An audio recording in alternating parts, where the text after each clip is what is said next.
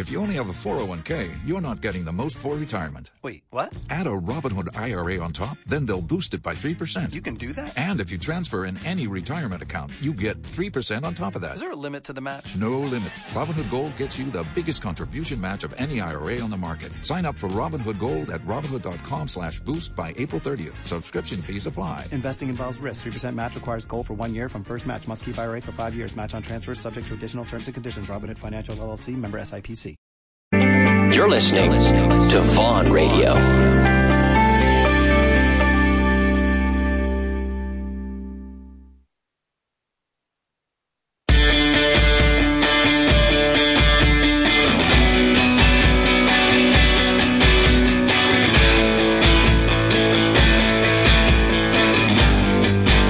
English with Richard Brown.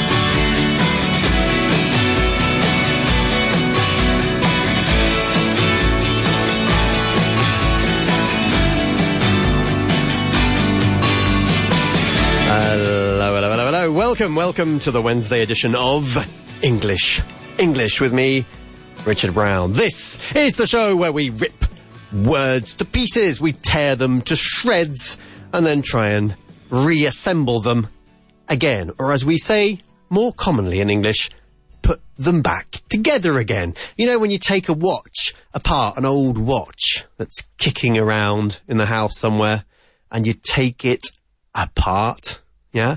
Lo desmontas. Well, then you try and put it back together again, which is the most common way of saying to reassemble. So today, as per usual, we're going to look at one single word, and today's word is going to be the word gate. Let's go.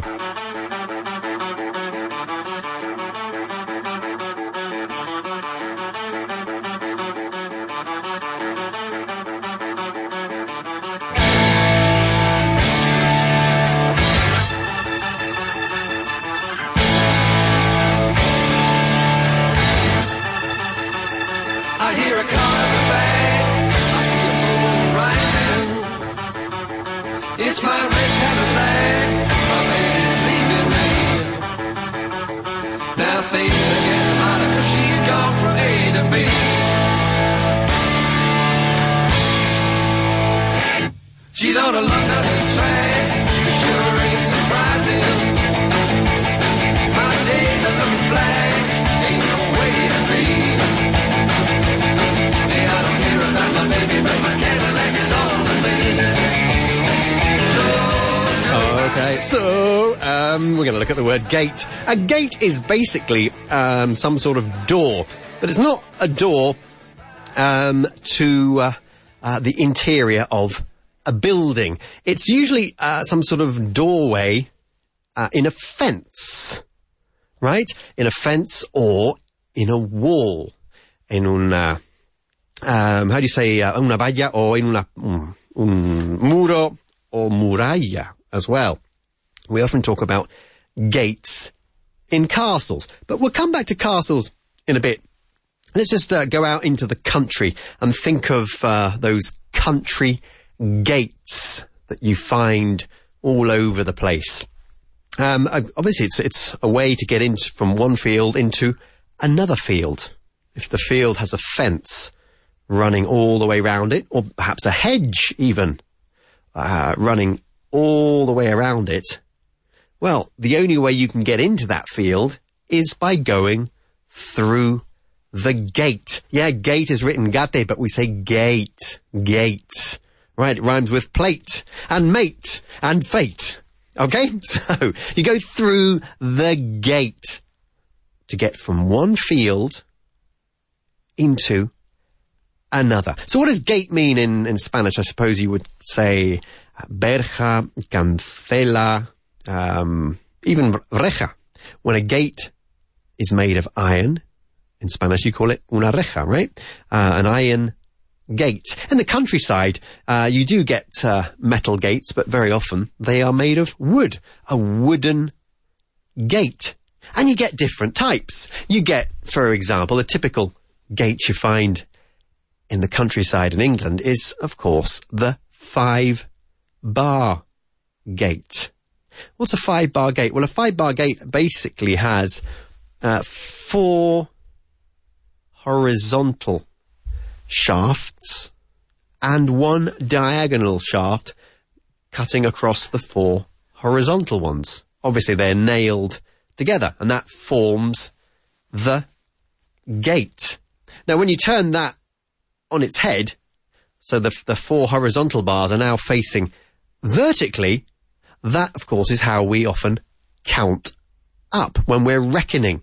Yeah? If you have to count the number of blue cars you see coming down this street in the next 10 minutes. Every time you see a car, you're going to do a little notch. A vertical one, another vertical one, a third vertical one, a fourth vertical notch, and then the diagonal one. And then you'll start another 5-bar gate. So we don't just find them in the countryside, we also find them when we are tallying up things, when we're counting things. Another type of gate you can find in the countryside has the rather romantic name of a kissing gate. This is interesting. This is basically a gate that doesn't have a latch. It swivels, it swings open, but it swings open. As it swings, it brushes past a sort of semicircular construction, right? So basically, this is a gate that humans can use to get from one field to another, but animals can't, right? You have to kind of push it and swing it right round in order to get through. It's called a kissing gate, not because people would stand on either side of the gate and kiss each other. It's called a kissing gate because to kiss also means rozar. So as the gate swings round, it kisses all of that semicircular structure, which is also a gate. It's a semicircular gate, right? And the swingy bit, the bit that opens and closes, kisses all of that semicircle. Lo roza. That's a kissing gate. We have garden gates as well, of course. Very often a garden gate will have a latch on it, which is a means of opening and closing. Then you get the front gates of a property. Yeah, when you leave a house with a front door, you'll lock the front door, and then you might walk out into the drive or the driveway, and then you might go through the main gate, and then you have to lock the main gate. Don't forget to lock it. Don't forget to close the gate. The entrance to a house, for example, that has a gate is known as the gateway. La entrada, right? The gateway. We can talk about the gateway to a palace or a palatial building. The palace gates. Yeah, go through when you're going to the Queen's reception, you need to go through the gateway. So through the main entrance, through the main gate. A gateway in figurative terms also means, how will we translate this? Maybe like pasaporte, right? A metaphorical passport. This job could be his gateway to a better life. This opportunity could be her gateway to a better job, or to getting a better job. It's like opening up possibilities. That's what gates do. They open up possibilities in figurative terms. I mentioned castle gates before. The gate, of course, was very often the only entrance to a castle. Therefore, it was usually the most heavily fortified part of a castle, because it was also potentially the weakest part of a castle defense. Obviously, because you have the gate. So if you think of a castle gateway, they kind of multiply the number of different defense measures or mechanisms there in order to minimize the risk of the castle being invaded through the gateway. Because you think of that, you would have very often a drawbridge. A drawbridge would be a bridge over a moat. A moat is M-O-A-T, a moat, and that's that kind of ditch that goes all the way round a castle, usually filled with water. That's the moat, and the drawbridge will go over the moat, and it's retractable. That's why it's called a drawbridge, so you can draw it in. And therefore there would be, when you draw in the drawbridge, there will be no way of crossing the moat. Then you have the castle gates itself. Castle gates themselves are usually two, right? These hugely thick wooden gates. Within the castle gates, there is usually a portcullis, which is a gate made of wrought iron that can descend and be raised. Yeah, so it goes up, right up to into the main part of the castle gate, into the stonework of the castle gate, and it can be lowered. You lower and raise the portcullis. So castle gateways had a lot of different defence mechanisms, not just the wooden gate. And even on the wooden gate, if you think of a lot of castle gateways, there's a lot of spiky iron things sticking out of them, aren't there? Again, to stop people from, or attackers from entering or smashing through the gateway easily. So that's a castle gate, a very important one. One of the most famous gates, actually, if you think of the Tower of London, one of the most famous gates, at least in terms of legend, is Traitor's Gate, que es como la puerta de los traidores. Traitor's Gate. And this is actually a water gate. So it's a gateway which you access via the river itself, via the River Thames. So prisoners would be taken. Digo would be porque se solía hacer eso, lo que se hacía. So they would be taken into the tower.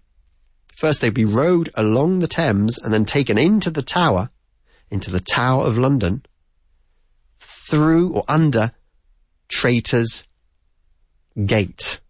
Yeah, so they would be rowed in. It was a waterway, a water access way into the Tower of London. Anyway, we'll come back to famous gates a bit later on. Let's come back to a normal gate that we might find, for example, on a property. If you think of a gate on a property, there are usually gateposts, right?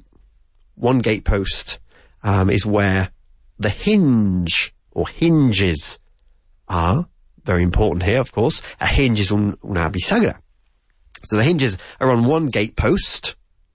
Sería el poste o la jamba, yeah? And the locking or closing mechanism is usually on the other gate post. Gates are also access points in big parks, and very often you will find a gatekeeper there, who is a person responsible for, amongst other things, who is going into the park and who's leaving. Right? The gatekeeper, el portero, el guarda, el conserje, right? The gatekeeper. And the gatekeeper very often lives there, in situ, in what we call a gatehouse. Where else do we find gates? Well, we also find gates, obviously, apart from Microsoft, we find gates at airports. When we're talking about your departure gate, la puerta de embarque. What gate do I need to go to? We don't always say departure gate. You can lose the word departure if you like. I've got to get to my departure gate. I've got to get to my gate, but I don't know what gate I have to go to. Well, look on the screen. Look on the screen and it will tell you. It will say which gate you have to go to. So it will say, for example, C31. And then, of course, the overhead public announcement will remind you that sometimes your gate may be changed. So keep an eye on the screens. So you keep an eye on the screen. You go to gate 33, C33, for example, and then it suddenly says on the screen that your gate has been changed, and you have to go all the way to the other side of the airport to go to gate F16, for example.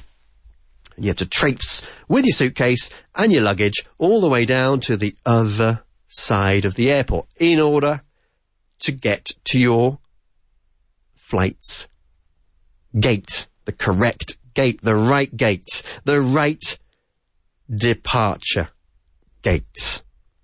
We don't only find gates at airports, though. We also find gates on canalways or on canals. Thinking of sluice gates, which you find at a lock, which is where you, if you're travelling along a canal, at some point, if there's a change in the level of the ground, you need to go into a lock, close the sluice gates, and then release the water from one of the sluice gates in order to gradually lower down to the level of the next section of canal.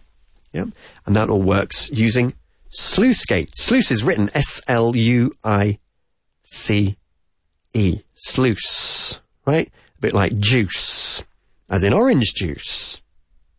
Okay, on cars as well we find gates. Well, not normal cars, but on jeeps or trucks, you might find a tailgate. A tailgate truck is basically one of those open back trucks. So you have like this sort of horizontal platform on the back. You have 2 or 3 seats at the front of the Jeep, and the back is all open to the air, to the elements. And the tailgate is basically the door at the back that folds down. Que se dobla, right? In order to open. That's the tailgate. Talking of folds, there's also, if you're into records, if you're into vinyl, if you collect vinyl, you'll be very familiar with the term gatefold. Gatefold is basically a way of folding a very large piece of paper or card. And they're used, for example, on LP covers. LP was long play, record covers, vinyl record covers, right? A gatefold cover, they became very popular because there was more surface on which to write and include photographs, lyrics, information, etc., etc. Now, with the renaissance of vinyl, they use it as a selling point with a gatefold cover, right? The new album with a gatefold cover. It basically means it opens up like a book. And of course, if you want to release a double album, then of course you can easily fit both LPs, both records, both vinyls inside each side of the gatefold cover. Okay, another concept I want to introduce you to is that of a gate crasher. Now, to crash, you know what that means, right? To crash a gate. Imagine if you drive into a gate in your car and you crash through it.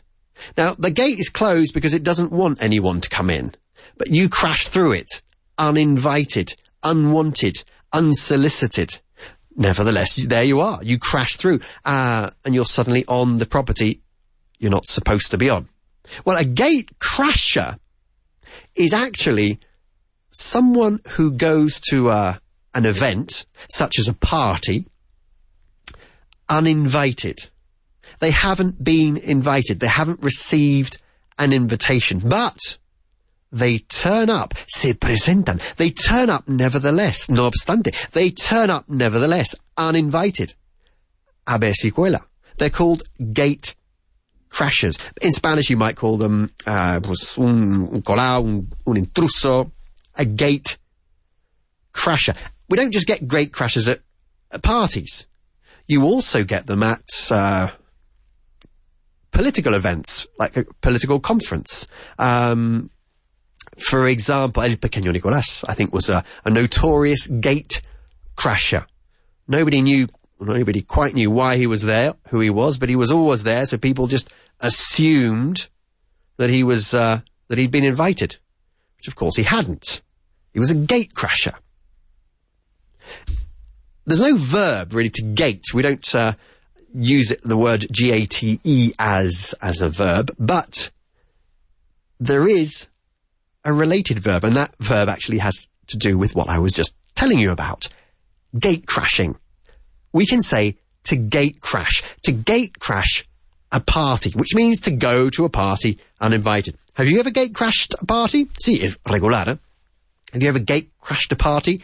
I'm sure when I was probably in my early years at university, I gate crashed a few parties. You just go with your mates who've been invited, and you just turn up and nobody says anything. And I know I've had parties at home where people have just turned up uninvited, but it's not really a big deal. Most of the time, you just, come in anyway. Yeah, they gate crash. Okay, some famous gates now. I mentioned Traitor's Gate on the Tower of London. What about the pearly gates? The pearly gates. What's a pearl? Una perla.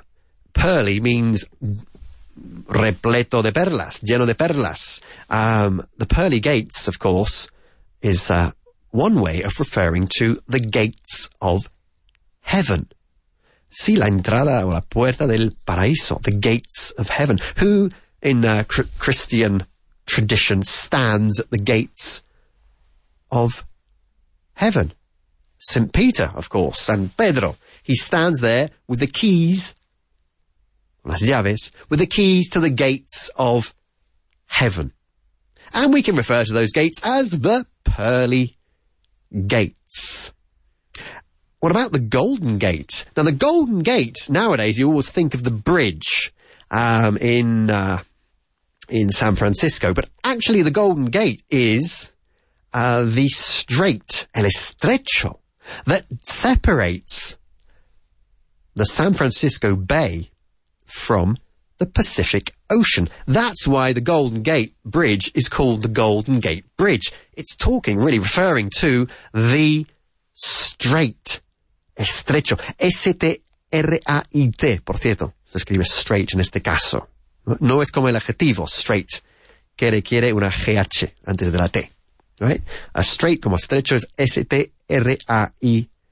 The Golden Gate Bridge spans the Golden Gate Strait, and it runs for about 2.7 kilometers. It's quite I think it's even been deemed or considered one of the wonders of the modern world. The Brandenburg Gate, of course, in Berlin is another notorious gate. Yeah, it kind of is.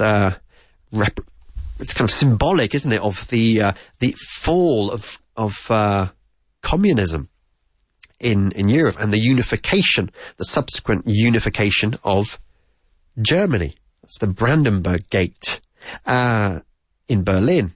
And in Berlin, actually, there's another very, very well-known gate, but it doesn't originate there.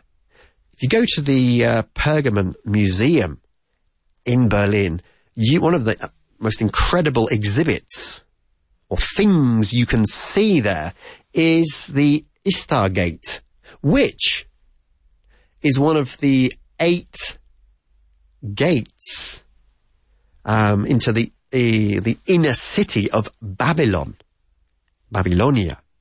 It was built, I think, under that king whose name I can never pronounce, Nebuchadnezzar. Yeah, Nebuchadnezzar II, who, of course, famously captured Jerusalem. Before we go, I think we've got about 30 seconds.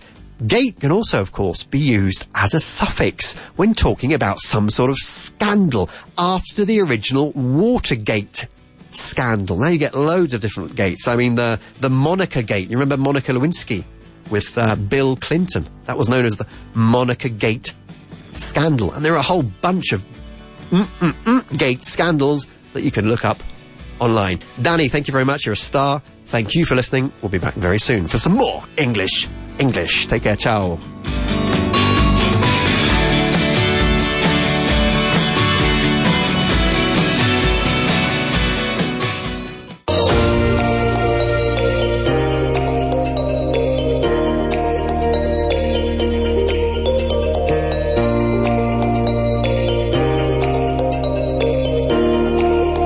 You're listening Vaughan Radio.